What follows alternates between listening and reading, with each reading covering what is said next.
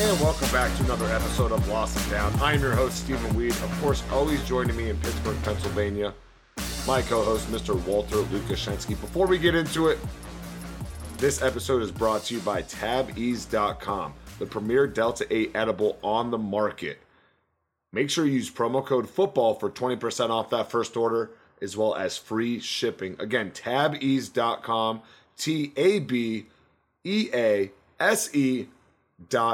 for the premier Delta 8 edible on the market. Before we get into it, we just have to address the couple elephants in the room that have happened here this past week. Henry Ruggs III, the wide receiver for the Las Vegas Raiders, is now officially not on the team and right now is sitting in prison because of his DUI that resulted in someone dying. He was driving his Corvette at a peak of 156 miles per hour, then crashing into a woman and a 23-year-old woman and her dog at 127 miles per hour, all while he had a blood alcohol level twice the legal limit, as well as a loaded gun in the car. We've been hearing it a bunch. I know we're a little bit late to the party based off when we're releasing this. Wally is the resident Raiders fan in here. You've heard enough from basically all media. I want you to hear from a Raiders fan himself and on the inside of how everything is unfolding, and yet it seems just like another domino is falling in the negative direction. Well, first of all, thanks for the introduction, Steven. You're the man. We'll get to you here in a second and hopefully get to talk a little bit more fun stuff. So hopefully you can understand. I'm going to drudge on here for a couple minutes, but anytime you want to cut me off, feel free. This was such a tragic story in so many fronts. I mean, first, in the most important you have to mention, that there's a 23-year-old who is dead, who is never going to live their life because of the decision of someone else. Now, before today, with all the information that's coming out about the specifics of this, you wanted to hold your breath, let all the facts come out, because you also, at the same time, it's tragic because there is also a supremely athletic, a supremely gifted young person that, with the worst lapse of judgment resulting in the worst possible thing you can imagine, threw away their career, threw away their life, and that's profoundly sad in its own right. I've never wanted to talk football less in my life. This podcast, I'm going to try really hard to grit through. Steven was the man this week, and he put in a lot of work on this rundown in preparation for the show. We usually at least try to split that up pretty evenly. This week, I've just really struggled to pay attention to sports the last few days. I can't even explain, just as a fan even, this is such a gut punch. Just because, this is a kid that, from all accounts, is a really, caring young man, a young man that cares about people, and that's what's even more disappointing about all of this, is that, you can never undo this, and he's going to have to live with this for the rest of his life, and this is, again, it's profoundly sad and tragic beyond, even before we get into the football part, but I do, just for a second, want to touch on the football side of this, is that, as a Raiders fan too, I feel like it's just like an extra kick to the gut, just because this has been a Raiders team for 20 years. We had heard about forever, this is one of the most proud, one of the most historic teams in the NFL and professional sports in America in general. And this team for 20 years has gotten its own way. They've only had one season finishing above 500 in that stretch. Derek Carr then broke his leg on Christmas Eve before playing Connor Cook in a playoff game. And now this year, you feel like everything's going your way. And then, between the John Gruden saga and now this terrible story with Henry Ruggs, I'm so exhausted, man. It's so hard. And then just to add the personal element to it too, and I'm sure you understand this, and a lot of people out there, it's just amazing to see people almost take excitement and happiness and rubbing the wounds when you get stuff like this. Like, my phone has been ringing off the hook the last few days, just people left and right wanting to talk about this, and I got nothing, man. It's just, again, my sincere thoughts and condolences are with the young woman and her family. It's, I mean, I have a sister that's 23 right now, and I can't stop thinking about her the last couple days when you hear about this. And I mean, that's pretty much my piece on it. I'm tragically sad for that family, and I'm sad that Henry Ruggs chose to do this because I sincerely don't think that he is bad at his like as a person. It's just this is an incomprehensible mistake, and I don't know what to say, Steven. So anything you want to add, go for it. I mean, you hit the nail on the head. Of course, the condolences out to the family. You know, the name has yet to be released, which I think is, a good move. And the loss of the woman, 23 years young, so young. We flip it over to the other 23-year-old that is a young professional athlete making millions of dollars living in the city of Las Vegas. This is tragic, unexpected, and this is what happens when millionaires have too much money and they're young and they don't know what to do with themselves. Not making an excuse and not saying that it's acceptable. It's extremely unacceptable and heartbreaking at the same time. It feels, at this point, depending on how trial and everything goes, we could be losing two 23-year-olds' lives and likelihood. Fortunately, we've already lost one. We'll see how this pans out here with Henry Ruggs and how the NFL wants to handle this. He's never going to play a snap ever again, and it's unfortunate.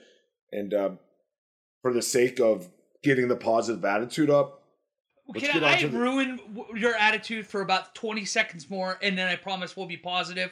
But you just said something that hit me in the head, too, that I wanted to say, is that keep that same energy. If you're out there and and I'm not knocking it because I understand the anger at Henry Ruggs today, but if you're that angry and you're that disgusted with it, you better also be the person that's stopping your friends from drinking and driving, because just because they got home doesn't make them a better person than what Henry Ruggs did. You make sure that you don't drink and drive. You make sure your friends don't drink and drive. Otherwise, you have no right to be talking right now. Couldn't have said it better myself. With that, we will move on to the shortened news stories of the week here. Outside of the obvious elephant that we just covered, it was the trade deadline. It was up at 4 p.m. Eastern here on this past Tuesday. We didn't really see anything crazy, but we all know what we're going to talk about. The Rams and the Broncos complete a deal that sends Von Miller on his final year of his contract to the LA Rams. What does Denver get? A second and third pick next year. Win for the Rams. They should be Super Bowl favorites if they weren't already. We're both very high in the Rams. This is only going to make them better. All while this was happening, Deshaun Jackson was released, yada, yada, yada. He'll find somewhere contender potentially to go that needs a deep threat. Wally, Von Miller, Aaron Donald. You can only double team one person. Once Von Miller gets integrated into that defense, which I'm assuming is not going to take too long, he already wants to play in this Sunday's game. It's the best defense in the league. Give me a reason why they shouldn't be Super Bowl favorites, or at least coming out of the NFC as the representative. I mean, just looking at Aaron Donald alone on that defensive front really made them a formidable opponent, not only as a pass rusher, but as a run defense too. And now all of a sudden you bring in a guy like Von Miller, who now has even more liberty to go after the passer, knowing you have that guy inside. This is a massive win for the Rams. And God, it seems like they just print draft capital.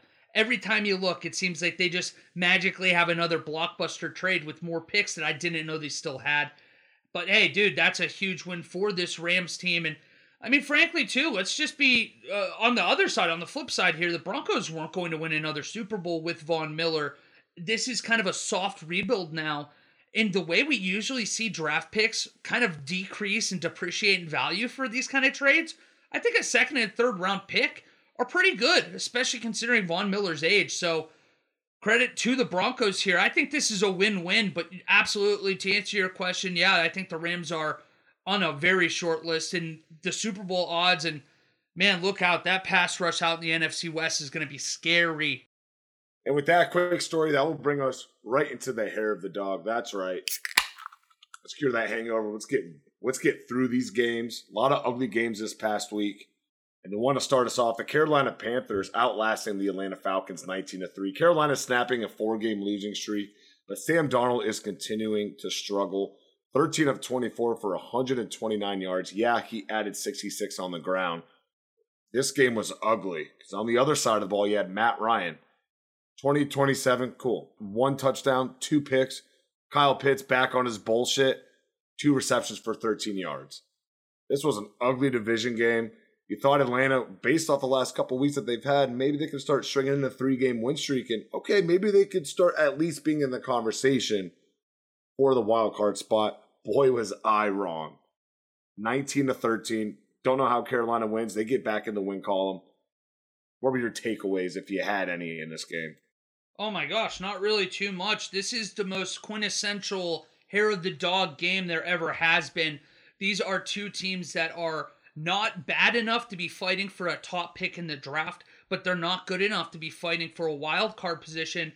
I mean, I saw the funniest tweet on Sunday, and I think you'll appreciate it, but Robbie Anderson he had to be on top of the world that he got out of New York. He got away from Sam Darnold just to have him come back and almost end his career laying him out to dry. If you didn't see this pass on Sunday, he got bled, and it looked like a nice catch because, on TV, we don't get to see the safeties coming in at full speed. Looks like a nice ball. All of a sudden, strong safety literally decapitates Robbie Anderson, and I'm like, all right, cool. Then he just needs to never play again. But yeah, no, for everything that you look at this game, the Falcons, they're probably more competitive than I expected them to be. But that's really not a good thing when you're going to be looking for a top 5 pick. They're not good enough to make that actually worth anything. And that's honestly a disaster of a game, which was a lot like the following one. I know the Bills are actually a really freaking good team, but they looked sloppy in Orchard Park against the Dolphins this last weekend. This was a game early in the fourth quarter that I truly was wondering if the Dolphins might actually hang around and win this game. Just one of those weird divisional matchups, I think, though. The Dolphins eventually get worn down by a more talented squad in Buffalo. Josh Allen kind of settles in. And with I think Buffalo plays Jacksonville as well this next week. When you have a stretch like this here, where I guess you're basically playing teams that are almost in that college level, you can look past the future games. I'm, I guess, a little bit more inclined to give them a little wiggle room here and just assume that they were looking ahead and this was a lack of focus. What did you make of this? I think this is the Bills' forte right here. These are the types of games that the Bills are going to play, and they're going to win by large margins, but they're not going to blow you out of the water. Yes, I know what they did a couple weeks ago, giving it to Washington a few weeks back and then dominating the Houston Texans, which they should. But division games, yes, I'm not surprised about this outcome, but this is the Bills. They are giving me the vibes of kind of like what Green Bay was early on, where they were winning, but it wasn't impressive and everyone was kind of overlooking them.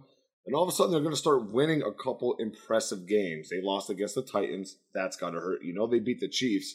Eyes on that. But the Bills are, to your point, a very good team. They have the best pass defense in the league right now. Josh Allen, 304 total yards with 3 touchdowns. This is a team where you're like, wow, this game is actually pretty close. And then you look and it's 30-0. Death by 1,000 cuts is this Buffalo Bills team. You look up, you're like, son of a bitch, it's the fourth quarter, I'm down 20. God damn, what the hell happened in this game? It got away from me. That's the Bills. They are a good football team. They should be and are, in my opinion, the favorites out of the AFC right now. And I can't wait. Oh, man, I just hope they go to the Super Bowl. Just the Super Bowl, so you can just put my foot in your mouth and finally give Josh Allen the credit that he deserves. San Francisco getting their 3rd win in the Windy City.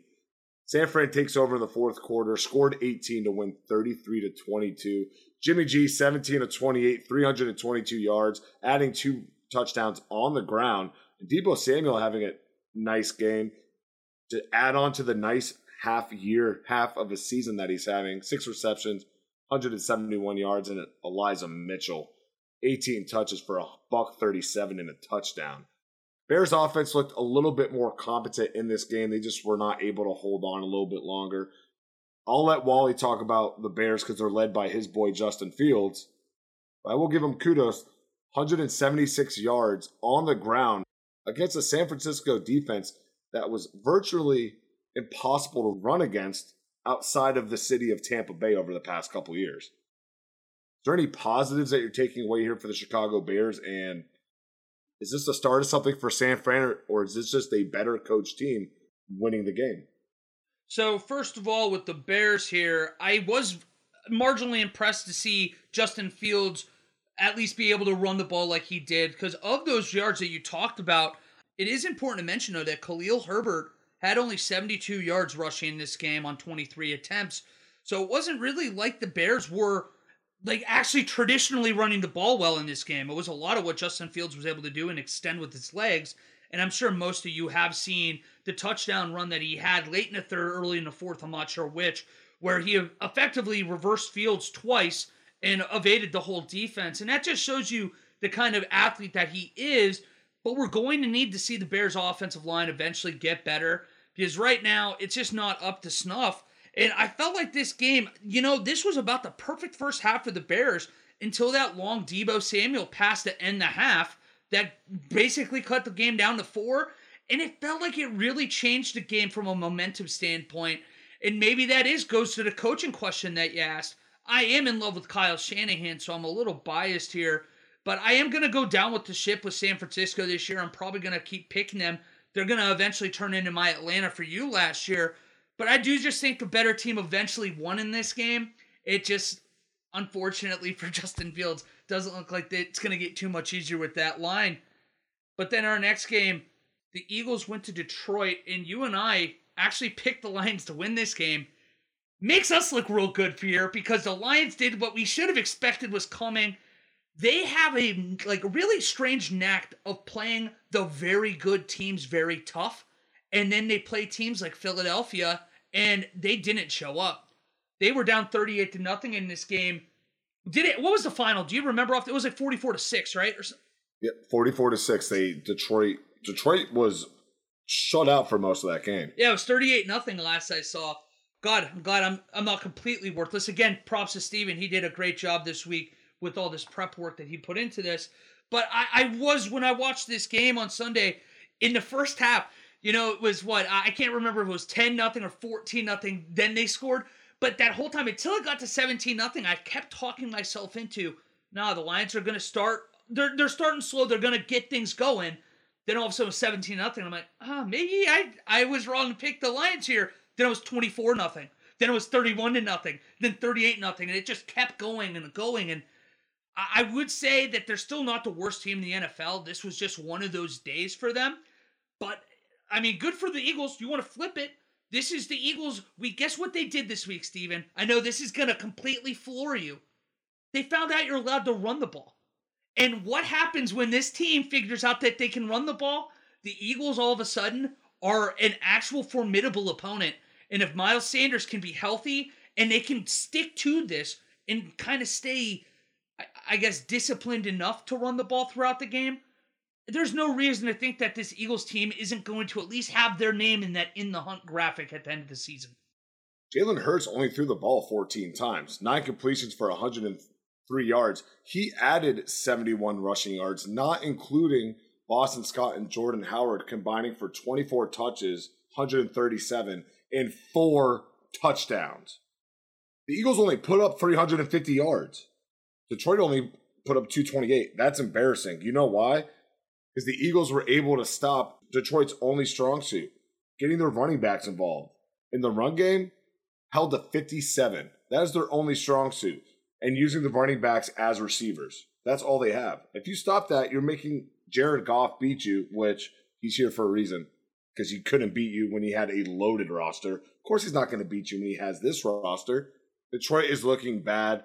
They need more talent on that offensive side of the ball. Period. Not seeing them make at least a B- minimum. A B-, of course, you're not going to trade for Odell, but a B- receiver? Maybe snag Brandon Cooks. Get him out of Houston, put him back with Jared Goff, who he had chemistry with. I don't know. I'm just kind of spitballing, but damn, get a receiver. You're making your team one-dimensional. If they know that, just make Jared Goff throw the ball. We're going to win.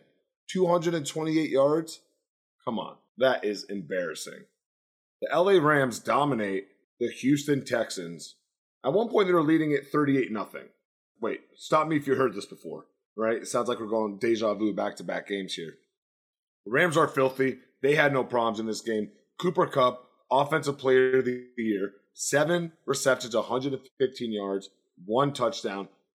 Dude is on pace to break Calvin Johnson's record. With the added 17th game, there's always going to be an asterisk next to it. But Cooper Kupp has been an animal this year. Matt Stafford with another 3 touchdowns, 305 yards. I don't have any takeaways. The Houston Texans, they are who we thought they were. Put in Dennis Green. They're bad. The Rams are who we thought they were. They're fucking filthy. They're just going to continue rolling. With the addition of Von Miller, I don't see anyone stopping them. I will say this, that we were lucky, Steven, that you and I were able to get our lines early in the week. So we had it at 14.5. The poor people that waited to bet this game until Sunday morning, this line ended up being at 16.5. This game was 38-0 with less than 9 minutes left, and somehow the Texans covered this game. That might be one of the worst beats I've ever heard of, and I'm so happy we were in early on this line so it didn't affect us. But nasty, yeah. But the Texans, man, it felt like a long point in this game. And had the Rams not taken their foot off the gas, I should say, is that this was a Texans team that was 9 minutes away from having their 4th game in 5 in the NFL, scoring fewer than 5 points. That is unprecedented bad. Well, it's funny that you say fewer than 5 because they just scored 5 points in an NFL game. When have you ever heard saying scoring fewer than 5 points? This isn't baseball. This isn't hockey. Professional football. Fewer than scoring a touchdown. Come on. Jalen Hurts has been making a living off garbage time. And y'all can't even get one. That's bad. I will say, I remember about 10 years ago, it was an awesome time. There were 2 games in the course of a couple of years where Penn State and Iowa had a game end up 6-4. And then you had a game with Auburn and Mississippi State and 3-2. So weird, really awkward, low-scoring scores. It's kind of that college thing. You don't see it at this pro level, and it just is a testament to how depleted that roster really is. The Carolina Giants game here from Week 7, it was at a stalemate 5-3, basically the whole entire game until the 4th quarter. And then this game, it was 5-3 the following week for about a quarter. I'm like, what the hell is happening? Didn't finish in there, but I kind of want to get a relatable story, Walter. You're right, and it shows how hard at this level it is to stay at that kind of a scoring threshold, because that only lasted for about a quarter and a half in the one last week, and this week, like you said, about a quarter, and it felt like an eternity. At the college level, that's how bad and how much of a disparity of talent that you can see that it can happen more often.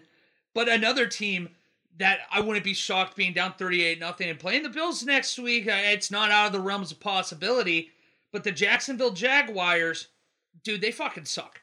They lose this game 31-7, and it really wasn't that close. I know that the Seahawks offense still really hasn't done anything extraordinary since Russell Wilson's gone, but they knew that they didn't have to going into this game. They took care of business, and the Jaguars, another example of an offense that is just going to continue to struggle. I can't wait for that rematch of the Jaguars-Texans game. It's going to almost be must-watch in an entirely different reason that we would typically talk about NFL games. But yeah, this was miserable, Steve, and I really don't have much else to say. The Jaguars-Texans matchup is like if you take all the worst players off of the NFC East division, put them on 2 teams and let them just Squid Game battle, that's what this matchup's going to be. Of course, Houston's going to win because they're putting up 5 points. 5 points. No one does that. That's unprecedented. I love it. The Jaguars are horrible. Geno Smith he has 4 incompletions, under 200 yards, 2 touchdowns, added a rushing touchdown. Tyler Lockett, what's up, man? It's been a while. 12 receptions for 142 yards. DK adds a touchdown.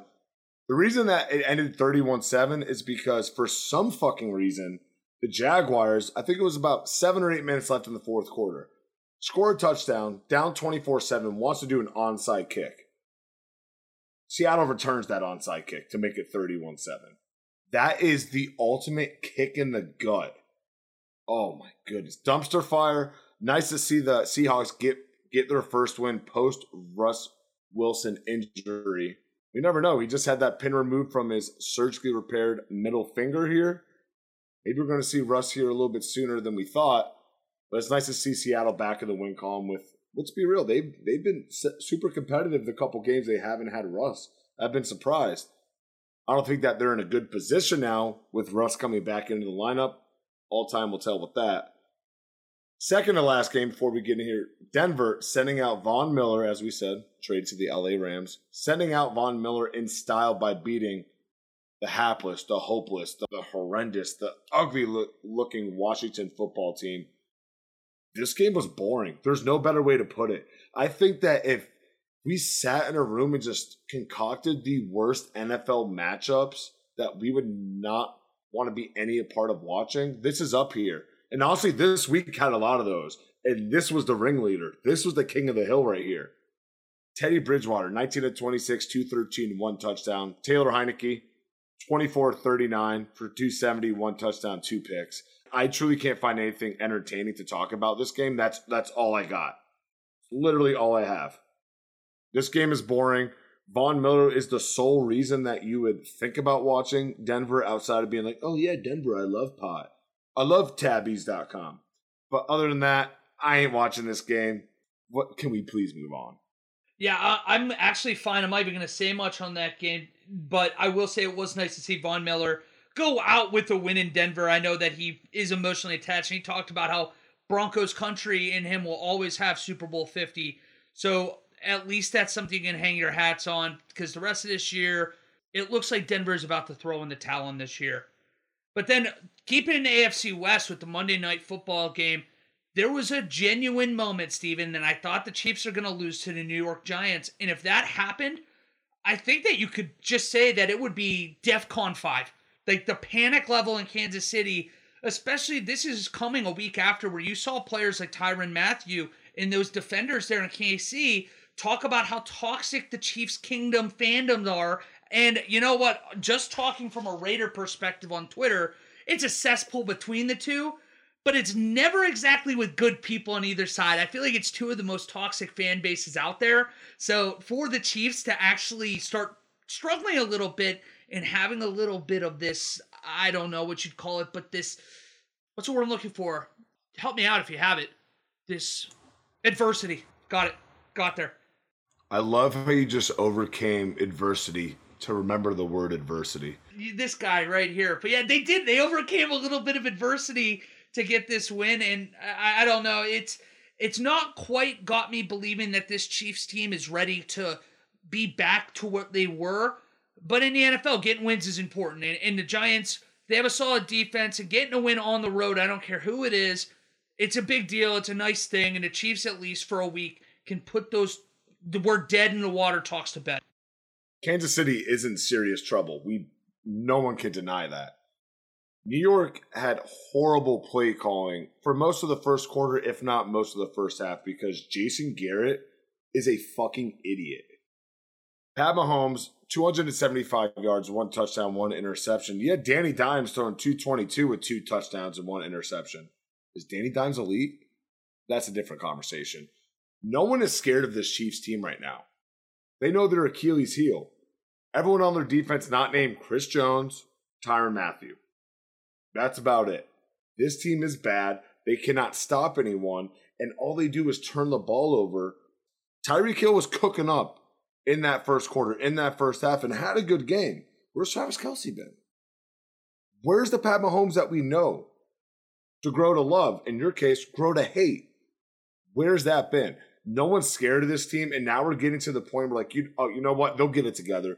How many times are you going to keep bringing back that ex-girlfriend or boyfriend and realize, you know what? They're the same fucking person that I keep breaking up with. And they say they're going to change, and they don't.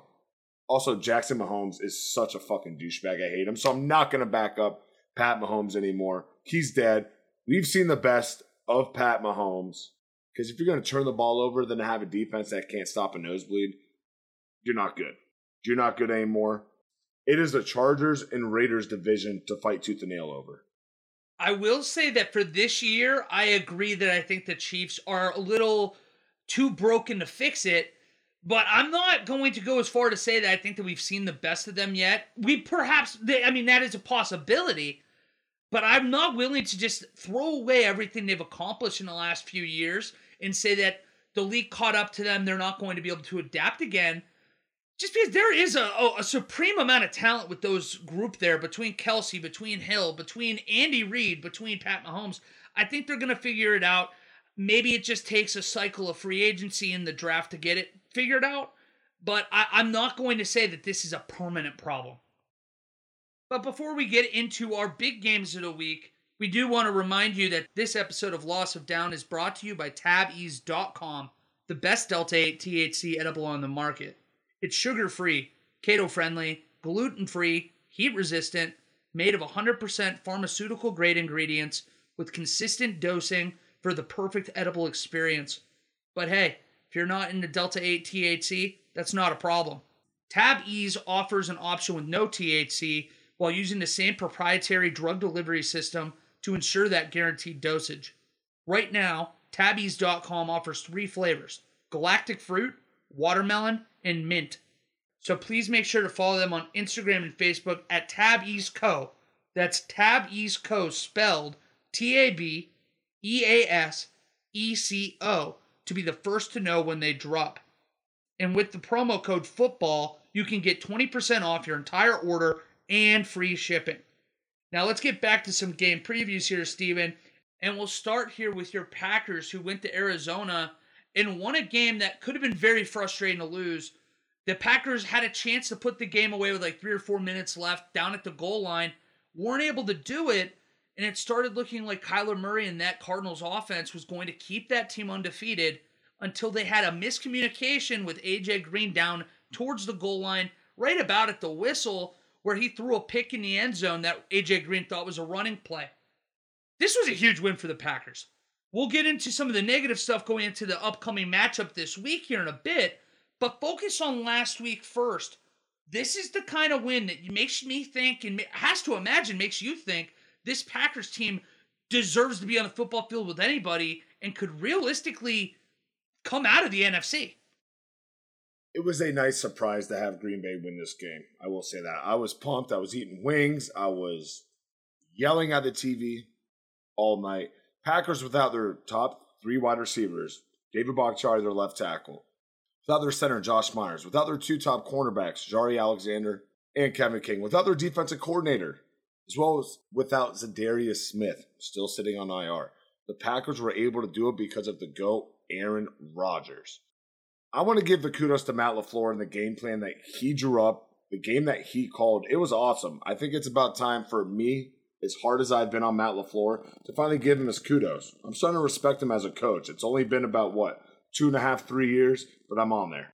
I would like to agree with you. Yeah, I think that Green Bay can be on the field with any NFC team or any team in the NFL right now. Now, with Aaron Rodgers being out, testing positive for COVID, we'll see how that is going to impact the rest of the season, because that is going to impact seeding and, in theory, home field advantage as well. This was a great team win from Green Bay, coming in shorthanded. Defensively, they were able to hold the Arizona Cardinals offense long enough. And then with the game-winning interception, I don't feel bad for A.J. Green. Know your fucking play. You're a veteran. You got to be able to turn around or do something. You just stopped running. You didn't turn around. You didn't pretend to block like it was a run play. You just stopped running a route. Shout out to Rasul Douglas, the cornerback that made that interception. 3 weeks ago, he was on the practice squad of the Arizona Cardinals. Gets cut. Green Bay picks him up. Has to play in this game. Look at that. I love when the stars align. Great game. Great win by the Green Bay Packers. On the Arizona side, there's nothing to worry about here. DeAndre was in and out of the game with a hamstring injury.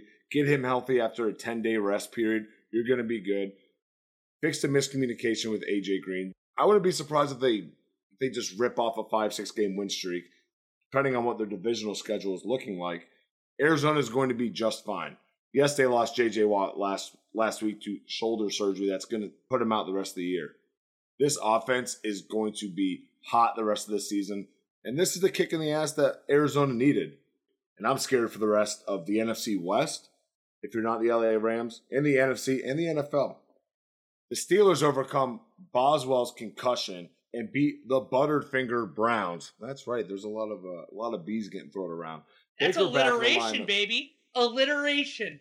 Multiple the same letters. I got you. Hey. English doctrine, showing it. Hey, put that doc away. Come on, we're on camera. Baker back in the lineup for the Cleveland Browns. Not looking too hot. 20 of 31 with 225 yards. It's not like the Steelers had an amazing game. Big Ben, 22 of 34 with 266 and a touchdown. And Najee Harris adding 91 rushing yards with 1 touchdown on 26 touches. No wide receiver for Cleveland had over 65 yards. I don't know what to think of this Browns team anymore with a shell of himself, Baker Mayfield. Defense was holding up nicely in this game, but it's Big Ben, who's been falling apart the last couple of years. You couldn't help yourself with the shell of themselves comment. Are we doing this back-to-back weeks? Is this what we're doing? Shell of ourselves? Shell of Baker Mayfield's self? Is that what we're doing back-to-back weeks? He's a shell of himself. How is he a shell of himself when he had 5 drops on 11 incompletions? Because he fucking sucks, Wally. You can say your piece. I'll get mine in after. This division is about to heat up. Cleveland with 5 division matchups, Pitt with 4, Baltimore with 5, Cincinnati with 4. There's still a lot of AFC North football to be played on the back half of the schedule. This division is about to heat up, Walter. It is, and I want to start first of all with the positives for Pittsburgh before we bring this back around to the Browns and Baker Mayfield here. But this Steelers team, I mean, you have to talk about how well coached they are, how disciplined this team is. The fact that this defense has been able to overcome the offense, and I really do mean overcome, to get to a point that they're 4-3, and now truly are playing to play in the wild card. I still am not ready to say they're a division threat yet. But I think that the Steeler team, the way the Chiefs are, the way you have things going on with Las Vegas, with all their stuff, who knows there. The Bengals are kind of showing that they might be a little fraudulent. There's a lot of these teams we thought might be playoff teams that might not. And it might open the door for a Steelers team, even at 9 wins, to potentially sneak in. And with a defense like that, whatever it is, wherever they're going to match up, there's a chance the Steelers could surprise some people. I'm not quite ready to say that they're going to make the playoffs, but they have a few games this next few weeks that they could very possibly win. And like this week, they should win, and those will be very important. But for the Browns now, you have to mention what's going on with Odell. I'm sure that you've got to see it. I'm sure everybody that are Browns fans have already seen. Odell Beckham's father is actually releasing videos of Odell being open throughout his time in Cleveland and not getting the ball thrown to him. And it's just a really weird dynamic because right now you're looking at a Browns team that their leading receiver is David Njoku. They don't have a wide receiver or tight end on their roster that's on pace for over 600 yards receiving. That is unbelievable. And you can criticize Baker Mayfield all you want, but there has to be that emergence as somebody on the outside as well. And last week, this Browns offense, people that didn't watch the game, there's a lot of people out there that looked at the stat line and wanted to blame Baker Mayfield. Like you said, he went 20 of 31 for 225 yards. That also ignores that the Steelers defense might be the best in the NFL. And then let me just take a little deeper dive into that. Other quarterbacks this year that have gone in and played Pittsburgh, only 2 others did not turn it over on top of Baker Mayfield this year, being Aaron Rodgers and Derek Carr.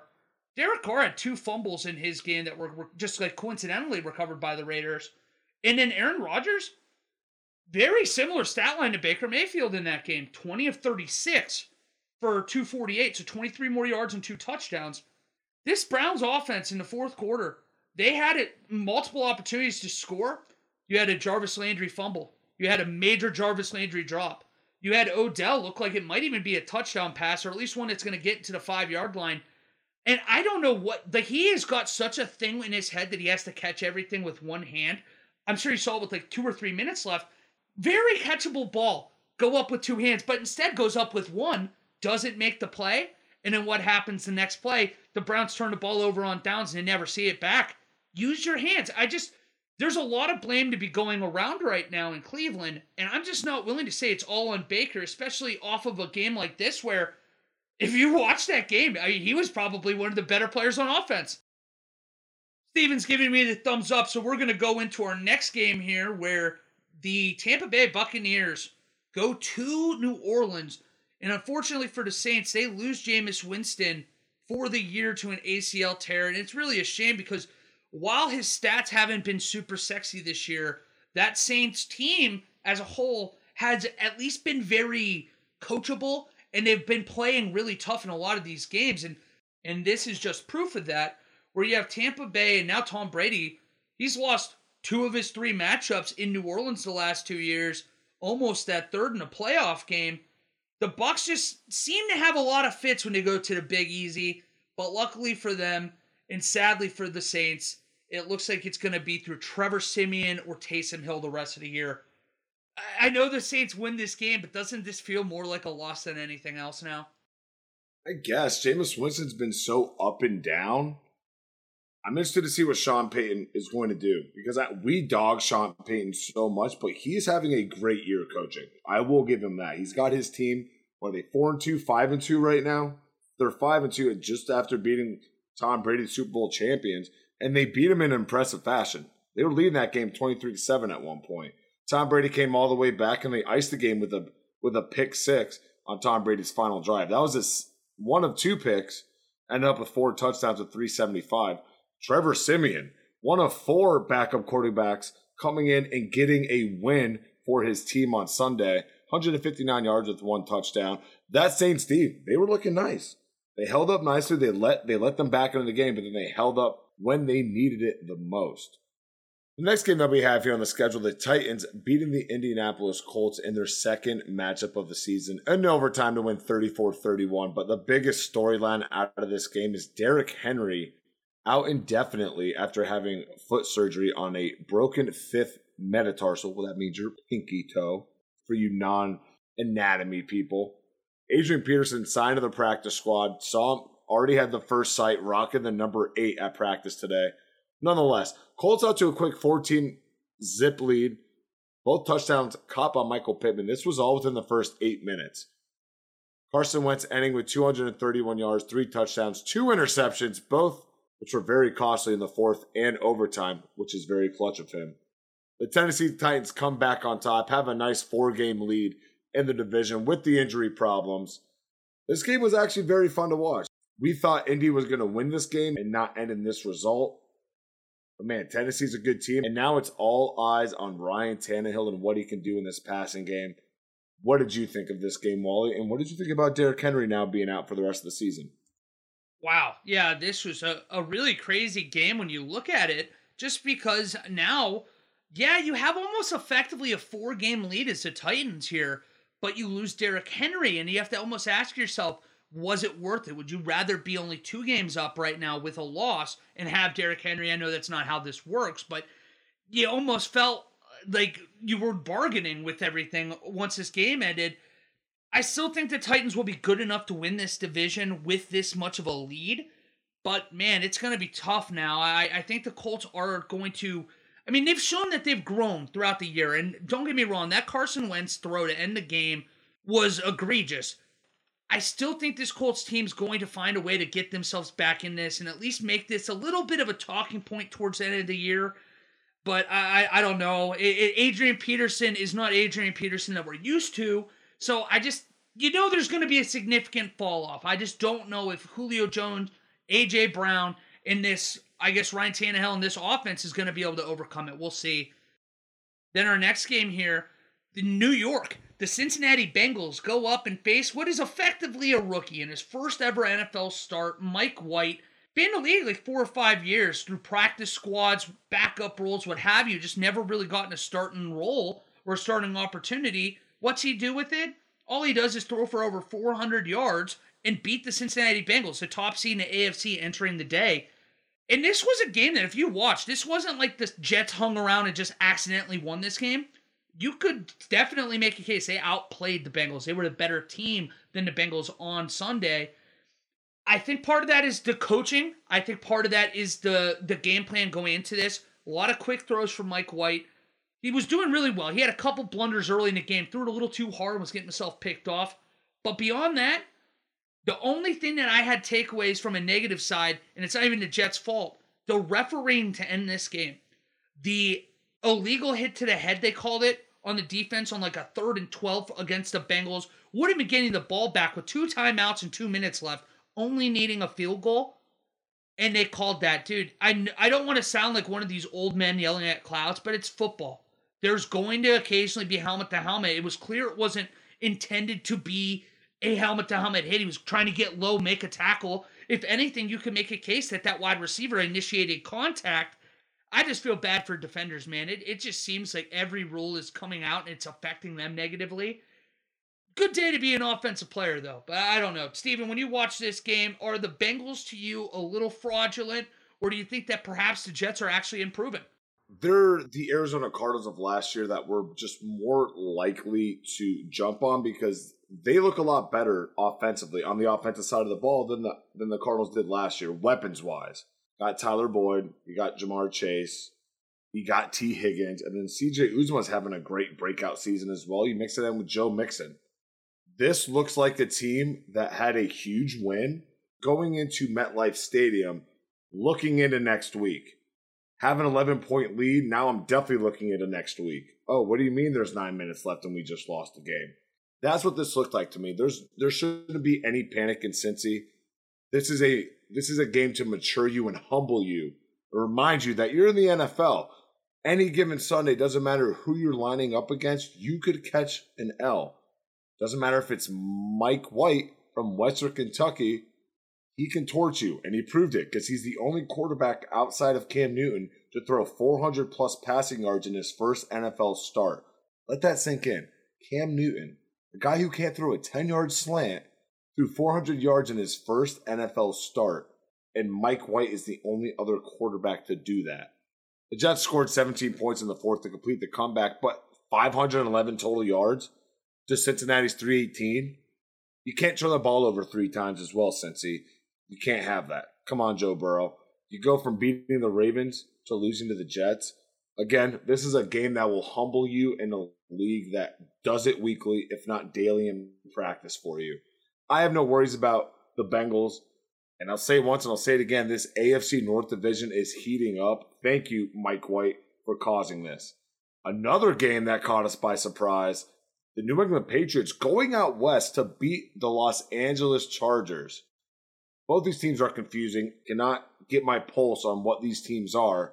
But the Pats possessing the ball for 10 more minutes, they turn Justin Herbert over twice, and they hold the Chargers to a 33% conversion rate on third down, where New England went 9 of 19. I like this Chargers team a lot, but everyone knows what their Achilles heel is, and that's the rushing defense, which are allowing 160 yards per game on the ground. They just gave up 140. That's how you beat them. Is this game concerning for the LA Chargers? Not for you, obviously, as the Raiders guy, but is this concerning for the LA Chargers? And should we be expecting the Patriots to make a wild card push here? Honestly, I'm more inclined to believe in the Patriots than I am to say that this detracted me from the Chargers. I think the Chargers are still a very good football team that ran into a really bad matchup here in New England. This Patriots team is obviously extremely well coached, and I think they're just starting to click. I think a lot of people were just so fast to write them off, forgetting that this had a team that had probably 5 to 10 players that sat out with COVID last year. It took a little time almost to gel again. And this offense is going to be very vanilla. It's going to be very easy for Mac Jones. They're going to try to ease him in and not have to think too much. So I think that this has got me more excited for the Patriots than it has me worried about the Chargers. But if the Chargers keep on this and maybe lose a third, maybe a fourth in a row, that's when you'll get me to start buying in that they might be in trouble. And if that's the case, the AFC West went from one of the best divisions in football to arguably one of the worst, with the Broncos being dead in the water, the Chargers and Chiefs being fraudulent, and now with everything going on with the Raiders.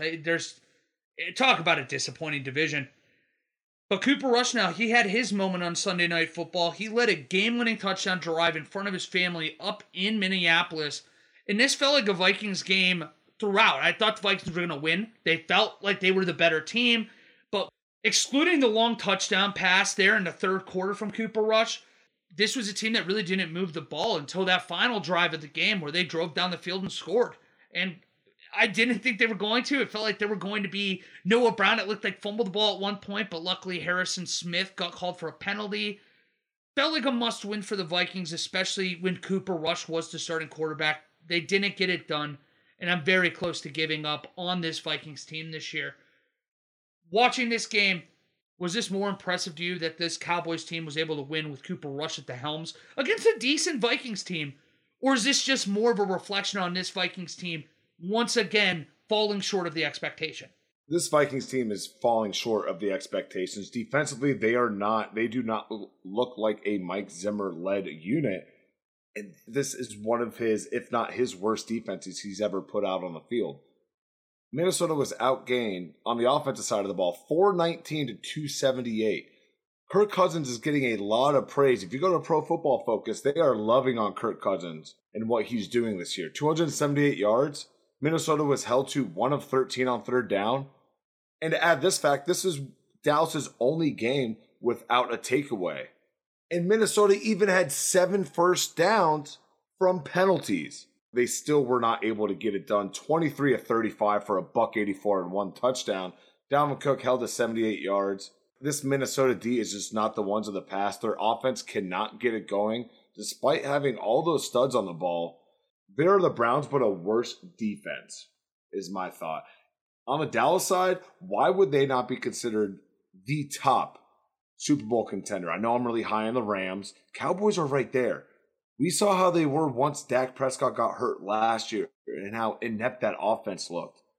They did not miss a beat in this game. Yes, the yardage, the score looked a little bit different, obviously with Dak Prescott at the helm. But this is what you're looking for. Just a win, a gritty win, an opportunity to win the game late. And that's what Cooper Rush and this offense did. As much as I hate giving props to Mike McCarthy, this team is playing well. And they should be on your radar. This isn't the Cowboys teams from the past. Although I do think that their defense will shoot them in the foot eventually. This offense is fucking dangerous. Between the offense of the Cowboys and the Cardinals and the Rams, we haven't even gotten to the middle of the pack in quotations. And those teams are going to be dangerous. Your Tampa Bay, your Green Bay. A lot of bays. A lot of bays. What up, Bay? So put some respect on the Cowboys' name. As much as we all really don't want to, you need to respect what they're doing. Cowboys-Rams NFC Championship game is what I'm seeing in the near future here. And with that will wrap us up on the Week 8 recap. Now, going into the Week 9 bets. What the hell's going on out here? The Detroit Lions, Washington football team, Seattle, and the Tampa Bay Buccaneers are all on the bye week. So we will discuss the 14 games that we have here in our predictions. Wally, I'm going to regret this, but how did we do last week? Well, so you win 8-10, I win 18-16, but because of our style of betting, we're both right around the same. We probably both were in that -1 unit or so in kind of betting here. So again, we're kind of in this rut where I know it's 1 unit and that's a lot to some people, but we've kind of been in this rut where we're just kind of breaking even or right around a wash each week, which just means that we're going to get it done this week, Steven, and that's a good way to start because the Jets are going to the Colts. And the Colts are 10.5-point favorites this week. I think a lot of people are going to be moving into the Jets' corner because of what they just did, but I'm just almost worried that Vegas is going to almost overanalyze that, and they're going to play into that. It's like a rat line almost. And that's why I'm actually going to take the Colts to cover here and win outright. So I've got money line and covering the 10.5. I just think this is going to be the kind of game that you see Mike White against the Patriots and not Mike White against the Bengals. And if that's the case, I think the turnovers itself from Mike White might be enough to get you to that cover point. And then even beyond that, I just think the Colts are a better squad. So I have Colts minus 10.5 and the money line. This Indianapolis Colts defense is not what we've grown used to these last couple of years. They're right there in the middle of the pack in pass defense. They're right there in the middle of the pack in the rush defense. They're worse than what the Cincinnati Bengals defense is in all those categories, yardage at least. Right now, I'm going to let the Jets ride that high. Going into Indianapolis, yes, they have strung a couple wings together, lost to Tennessee. But I'm expecting them to go into Indianapolis with a lot of confidence in here and make it a competitive game. Now I'm going to take the Jets plus 10.5 in this game. I believe the Colts are going to win. That's not a question. But I think that the Jets are now going to be competitive in this midseason after gaining that confidence and starting to maybe snowball a couple games here to get a nice win streak. And then there's going to be a huge controversy in New York. Robert Saleh already said, anything is possible if Mike White continues this. Quarterback drama. He just took this dude number 2. You're already saying he could be losing his job. Mike White balling again, not going to lead the league in passing yards in week 8 like he did here. But he's going to keep them competitive, covering that 10.5, because I can see New York losing by 10 and that hook saving our ass. The next game, we have the Houston Texans visiting the Miami Dolphins. Miami, losers of 7 straight, finally have a cupcake on their schedule. And that's exactly what Houston's thinking of as well. I'm going to take the Houston Texans at +7 here. This is the dumpster fire battle. This is going to be more competitive than we thought. And it's actually going to be one of the more entertaining games of the week that I think. Purely on how piss poor both of these teams are. They are both hungry for a win. They're ready to rip a page out of Dan Campbell's book and bite some kneecaps. But I like Houston +7 here because this is a 4 to 5 point victory written all over it, no matter which way you go. So I'm going to take the points at Houston on this, visiting the Miami Dolphins. This game is only going to be usurped by the Texans playing the Jaguars later in the year again, because this is a terrible matchup. It can only get slightly worse. They're going to find a way. The Texans will. They got that Jaguars team again, so that'll be fun. But I'm going to take the Dolphins -7 here, which naturally means I'm taking the Dolphins money line as well. I think that the Dolphins are just a better football team. They're competent, at least. At least it looks like they're figuring things out. 2 of these last few weeks at least looks like he belongs on a football field. That's more that can be said for the Texans in moments that matter. Because I know they lost to the Rams by 16 last week. If the Rams wanted to, they could have won by 50. I think the Dolphins win this game. It's going to be another gross score, though. I could see this being something like 20-7. And you're just like, how did I waste enough time watching this? If this is on Red Zone, if you're one of those people like me that only have like 2 or 3 TVs on games and then one focused on Red Zone, you will forget this game exists because it will just be on once or twice the entire afternoon. Dolphins win and cover. The Broncos now are going to Dallas to face what we believe is Dak Prescott-led Cowboys. By 8.5 is favored by Vegas. I'm going to ride with that. I think that without Von Miller and there's not as much pass rush there, I think you're going to see that secondary of the Broncos not be nearly as, I guess, dominant as they have been, at least early on in this year. I think you're going to see a Cowboys team put up points, and I think it's going to start, unfortunately for Bronco fans, being a trend this year. Dallas is going to win this game. They're going to cover. I think that this might be a game until half, but at some point, the offense is just not going to be able to keep up with Dallas's. Cowboys covered 8.5, and they went outright. Not only the offensive side, I don't think that the Broncos secondary is ready to keep up with the Dallas Cowboys. With Michael Gallup potentially getting back in the lineup this week, everyone seems to kind of forget that he's a stud as well because of Amari Cooper, CeeDee Lamb, the emergence of Dalton Schultz, Zeke having his best year since his rookie year, essentially, maybe second year in the league. Now, if Dak isn't playing, I want to take the points just for shits and gigs, right? But if he is playing, absolutely. To your point, we don't have Von Miller coming off the edge that could potentially create those disruptions in timing and just the offensive play in itself. They don't really have those studs. Bradley Chubb is out with an injury. They don't have those studs in the front 7 where your secondary can play lax. You need them to be on top of it.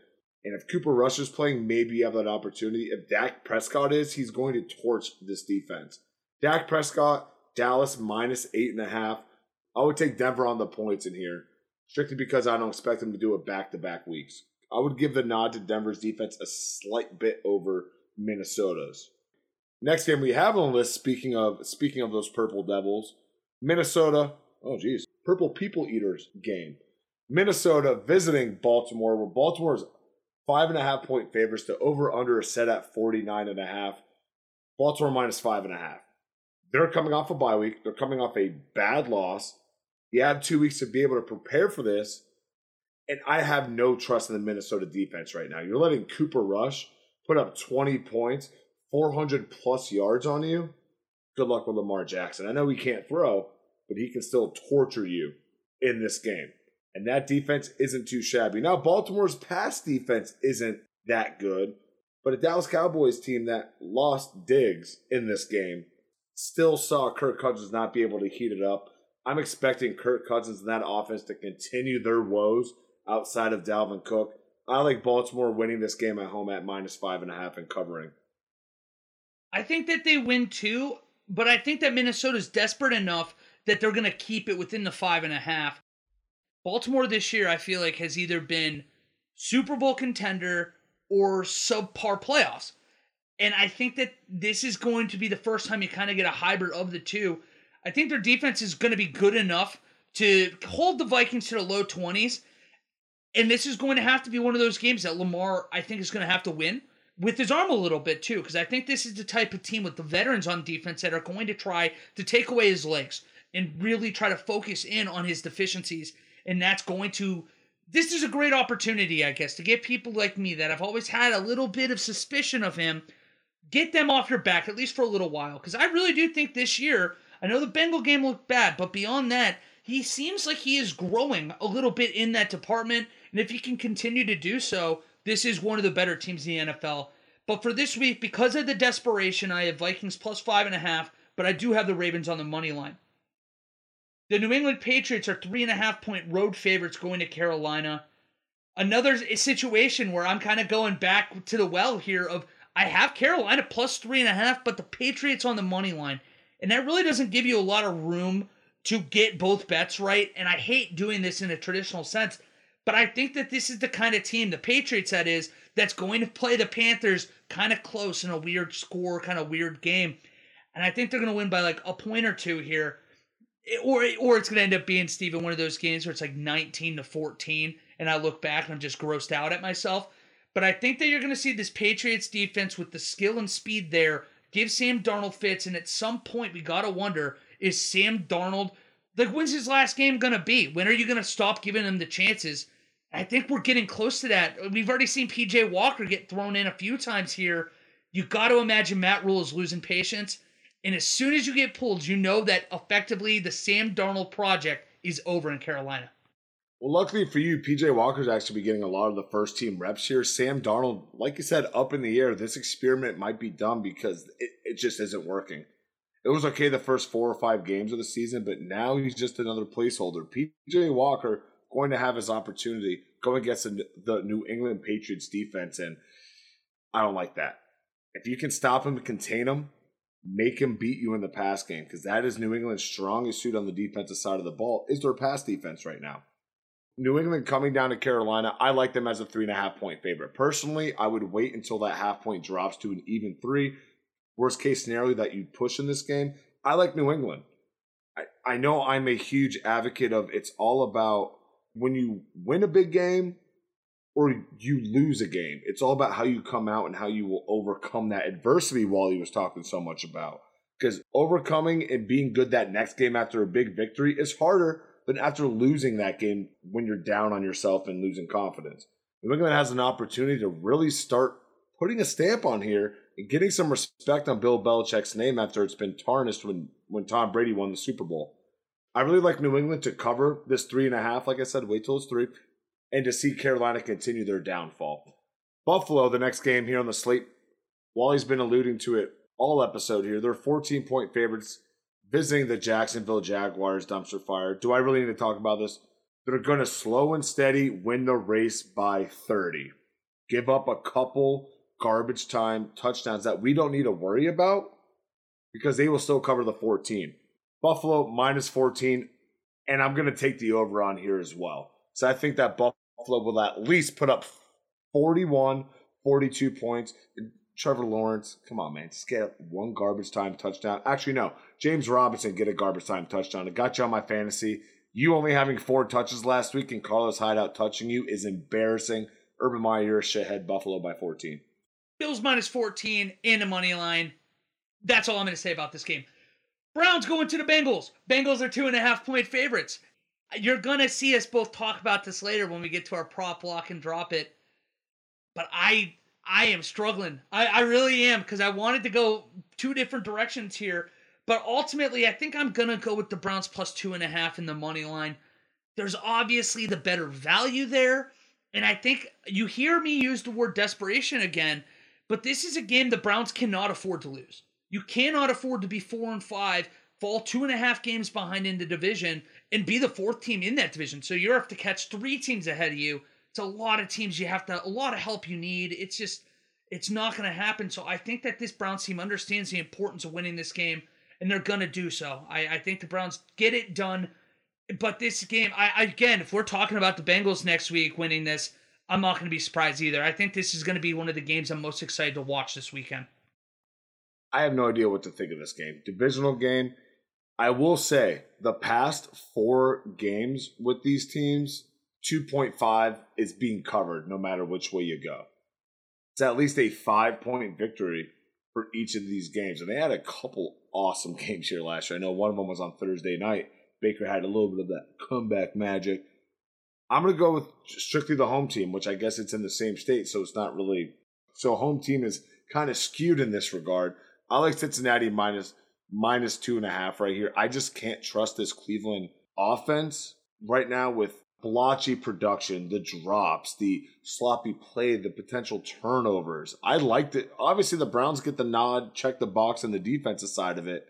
Offensively, I'm trusting a Joe Burrow-led offense more than Baker right now, strictly because of the surrounding pieces, to your point, dropping the ball, turning it over. Jarvis with that fumble, Jarvis with the drop, Odell with the drop. This team is in disarray right now, and I got to go with the Bengals minus 2.5 as the home favorite here. Atlanta and the New Orleans Saints in the next matchup here in the division, where the Saints are favored by 6 points. And I'm going to go with the Atlanta Falcons at +6. This has a game written all over that. New Orleans hot off that win. Quarterback questions. Yes, Trevor Siemian going into a game against Atlanta that has a porous defense. I like Atlanta +6 in this. For what reason? None really. I just don't really think that there's going to be a quarterback play reciprocated in this game that we saw the last. And kind of what I was alluding to a couple games ago. This is a huge win New Orleans just came off of. Are they going to be overlooking the Falcons? I don't know, like the Bengals just did to the Jets? Like it looked like the Chiefs did to the Giants this past Monday night? I see that as being one of these games this week. Atlanta +6.5, visiting the New Orleans Saints on Sunday. This is a really weird game. I don't feel particularly stronger about it, but I'm going to go the opposite way from you here. And my reasoning is that I talked earlier about how I was nervous and thought that this Saints team might have a little bit of a fall off without Jameis Winston. And I do think that Jameis Winston is a better quality, at least thrower, than Trevor Siemian and Taysom Hill. But I think a lot of people are going to be jumping off them so fast that you might see Vegas's line here be reflective of that a little bit. And you have to remember, too, Vegas is also trying to operate under the assumption that, this is a backup quarterback. They only have so much to work with in their own right. So I'm going to take the Saints and kind of go against my own kind of thinking earlier here. Have them cover the 6 in money line. This feels like a game that Atlanta could be winning throughout. And the Saints get a field goal, 6-7 minutes left, but then win a touch or get a touchdown late and win. I just don't know. It just feels like a really gross game. I hate it. If we had, a multiple drops down here, I probably would go that route. But I'm going to say the Saints cover and win. The next game, my Vegas Raiders are going to New York to face the G-Men. And they are still 3-point favorites, even after all the news earlier, which I was a little surprised by. I thought it might come out a little poorly, or at least reflect that way. I'm going to take the Raiders to cover here, and let me explain my reasoning. When John Gruden got fired a few weeks ago, and everybody was ready to abandon ship on this Raiders team, that locker room kind of rallied behind Rich Bisaccia and Derek Carr and this team, and they got a really gritty team win and beat the doors off a Denver team that was actually favored to win on the road. This, I think, is going to be a similar effort. I think this team has too much pride to let everything that's happened this last week or so affect them on Sunday. And I think that you're going to see some very hungry wide receivers, some very hungry offense here from the Raiders, and that they're going to get it done. I think it's going to be gritty, and I don't think that this is going to, unfortunately, be something that lasts throughout the duration of the year. But in this immediate aftermath, I think that this is a very emotional win, and a win very needed for this Raiders locker room. Agreed. That would be the ultimate Raiders thing, is just push through. Just keep continuing. But this one's going to be shaking up the locker room. This isn't This is nothing to be shaking your stick at, keeping on the shaking references here. Going across the country during this time, having all this crazy shit happening. The first thing they want to do is play. Led by Derek Carr, what a leader. That is the man to be leading that team right now. Showing the light at the end of the tunnel. 2-game win streak, started a 3-game win streak. He got New York that is traveling back to that coast on a shortened week. I like the Vegas Raiders coming out here hungry, ready to play, ready to prove themselves. Hunter Renfrow, keep your eyes on. But most importantly, don't forget about Bryan Edwards. If you haven't picked him up in fantasy, this may be a prove-it week for him. But you better watch out. Bryan Edwards can ball. Thank God, Darren Waller, owners, 2 thumbs, this guy right here, he's going to ball a little bit. I like the Raiders ready to come out, ready to play. -3 against the New York Giants. The LA Chargers are 2.5-point favorites visiting the same coast we're talking about, the Philadelphia Eagles. Over and under is set at 50. Chargers -2.5. They're hungry. They just got embarrassed the last 2 games. Philadelphia, yeah, okay. To your point, they finally found out what it meant to run the ball. The one weakness for the Chargers. If they keep on that trend, I can see Philly winning this game. I think that they can and will do that, but their pass defense is so bad. I'm ready for Justin Herbert to exploit that. Get back in the win column. Chargers -2.5, and I'm also going with the over 50 in this game, Wally. I actually don't dislike the over 50 here because I do think there will be a lot of points. I don't have it, but if I was going to bet it, I think I'd go with you there. This is one of the bets I think might be my favorite of the week here. This is a Chargers team that I think is getting really devalued by a lot of people and very overlooked. And I know that Justin Herbert hasn't looked great these last few weeks, but I really do like that offense, and I do think that offense is going to have a lot of success against Philadelphia on the road. I think they cover the 2.5, and I think they do it with relative ease here.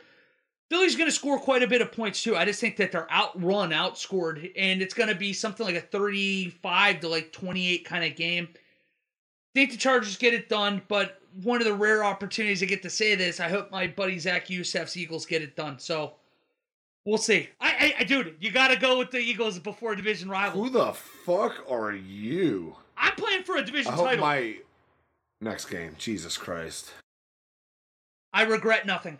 But the next game, and I'll throw it over to you here, is your Green Bay Packers are going against the Kansas City Chiefs. And that line, before the Aaron Rodgers news, and you kind of heard me hint at it earlier, but he tested positive for COVID, and he will not be eligible to play this weekend.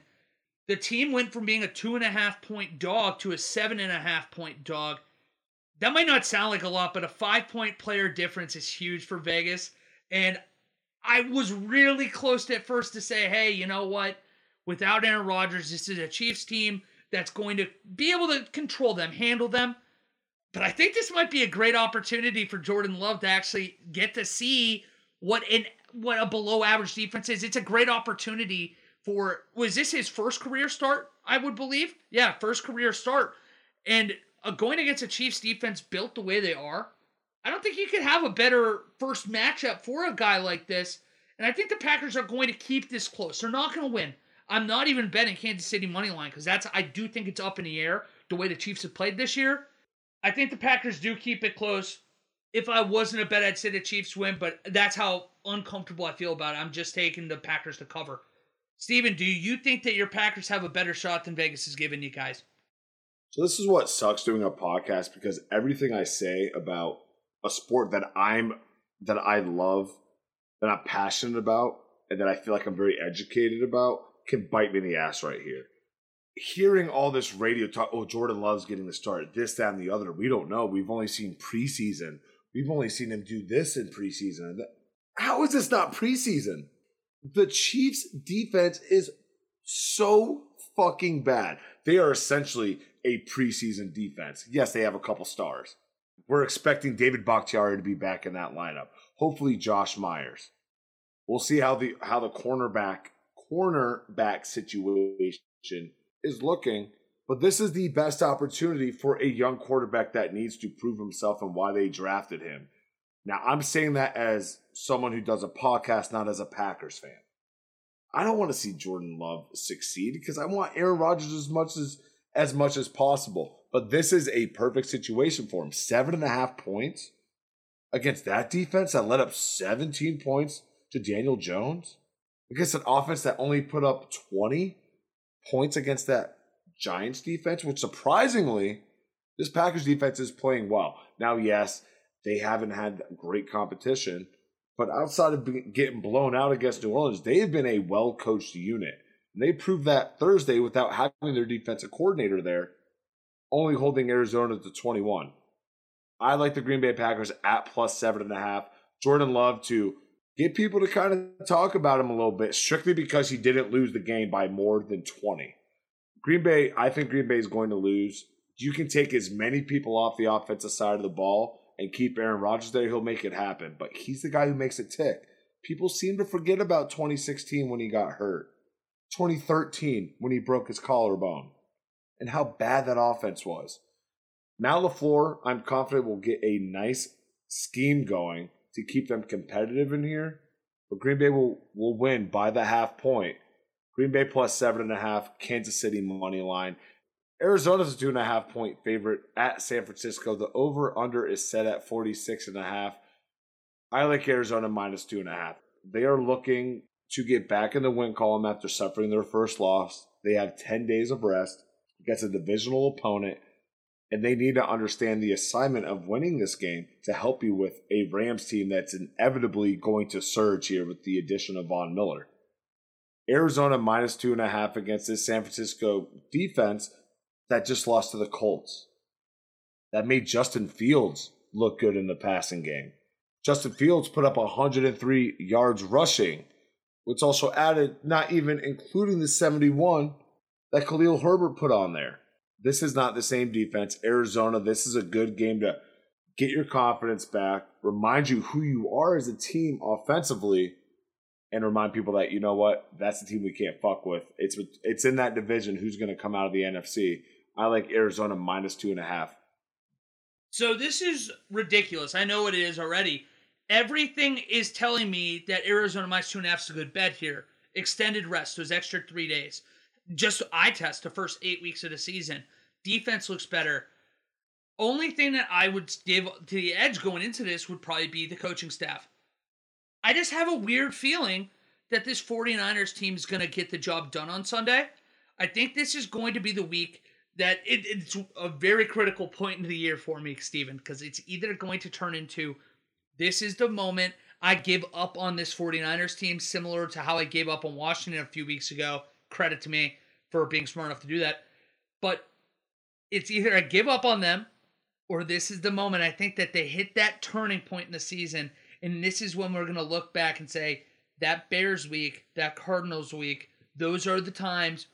That was the moment that this 49ers team became relevant and at least became a player in the NFC West again. Tennessee is going to the Rams, where the Rams are 7.5 point favorites.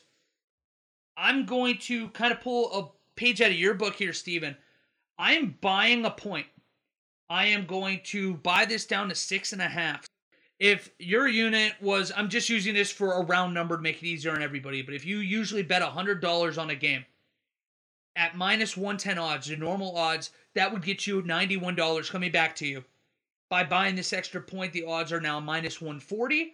So that means that you would be winning $71. So you lose $20 in that exchange, but to me, it's worth it for the safety net. I think that Tennessee has the capability of scoring late to potentially backdoor covering the 7.5. For that reason, I am going to buy it down. Rams get it done, but I think the Tennessee Titans keep this closer than many think. So Rams minus 6.5. Steven's in the bathroom right now, so I'm going to go ahead and do the last game, and he'll just have two real quick here at the end. But Chicago's going to Pittsburgh and Heinz Field. Steelers are 6.5 point favorites. I'm taking the Steelers minus 6.5 in the money line. I'm finally buying into this team. I think that the Bears' offensive line is going to have a lot of fits going against TJ Watt. I know that they got rid of Melvin Ingram this week. He got traded actually earlier today to the Kansas City Chiefs. But Pittsburgh, I do think, gets it done.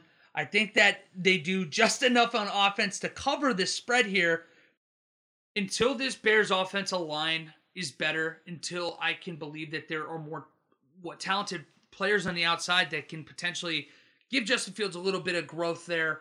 It's going to be really hard for me to pick them against any good defense. And I think that you're going to see a Steelers team come out hungry, potentially get a few turnovers, maybe even a defensive score. And that's going to be the reason why the Steelers cover the 6.5 and the money line. I'm riding with the Rams -7.5. I'm not even buying the point.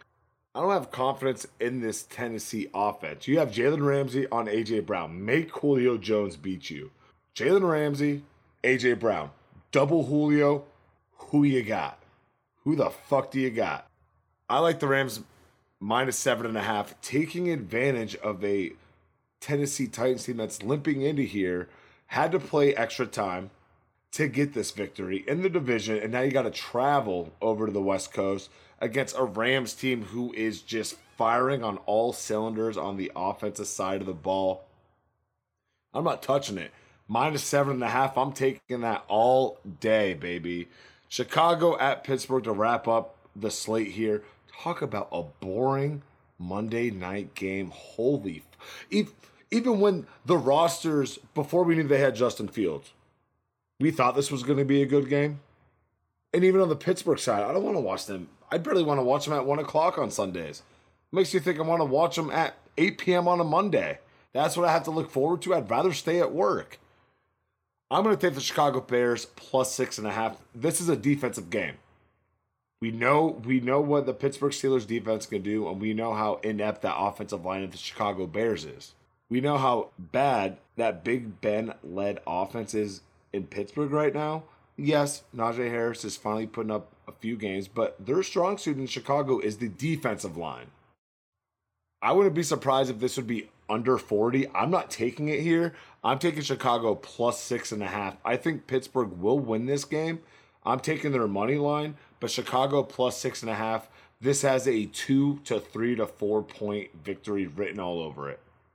And with that, that'll bring us to our final segment before we get you guys out of here for the night.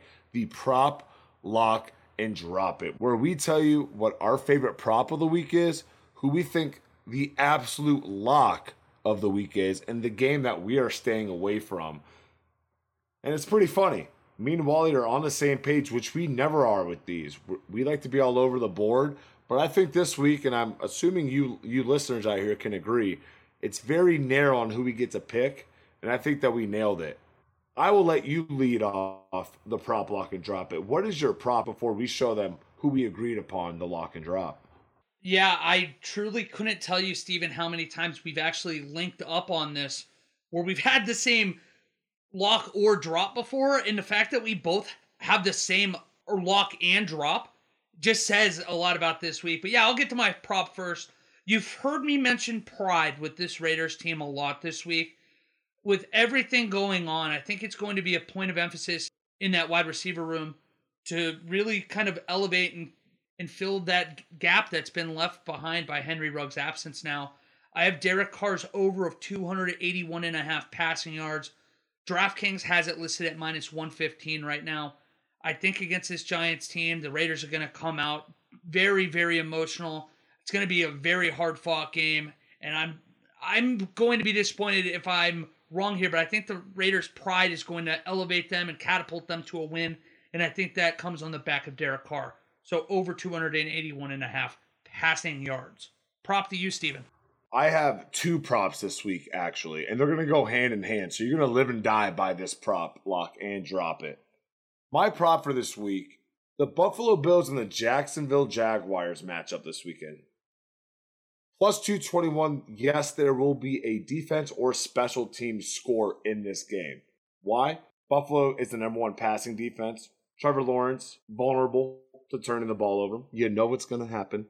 So take that. But my additional pick is to, if you're able to prop build it, parlay it together here, to Trevor Lawrence throwing an interception in this game as well. I think it's going to be a pick six.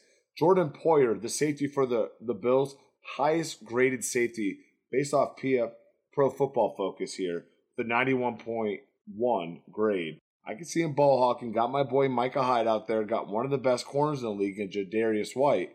When the stars are aligned, I've said it once and I'll say it again. When the stars are aligned, Trevor Lawrence to throw an interception and a defense or special teams touchdown at plus 221 is my prop.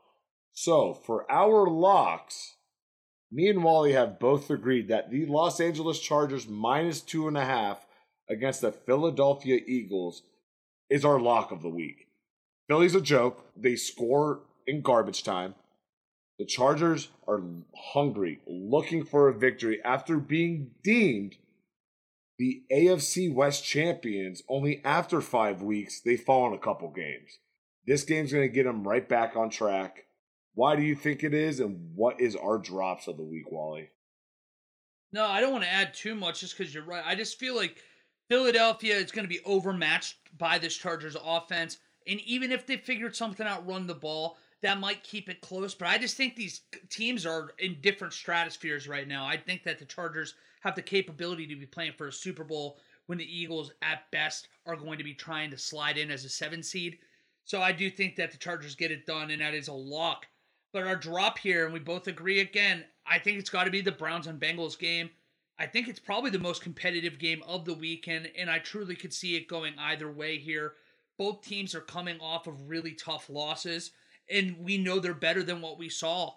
I just don't have the ability to put money on a game like this right now, where there's so much, I guess, going on in Cleveland in terms of drama this week with the Odell Beckham Jr.'s father news, and then the Bengals coming off that loss to the Jets. It makes you wonder how fraudulent they are. So I think that it's just a very good game to avoid altogether. That is going to bring us to yet another episode of Loss of Down. Make sure to follow us on all of our social media platforms, Facebook, Instagram, at Loss of Down, and Twitter, _Loss. I am Stephen Weed. He is Walter Lukashensky. Until next time, we are Loss of Down, and this is the redemption week from our gambling picks. Don't drink and drive.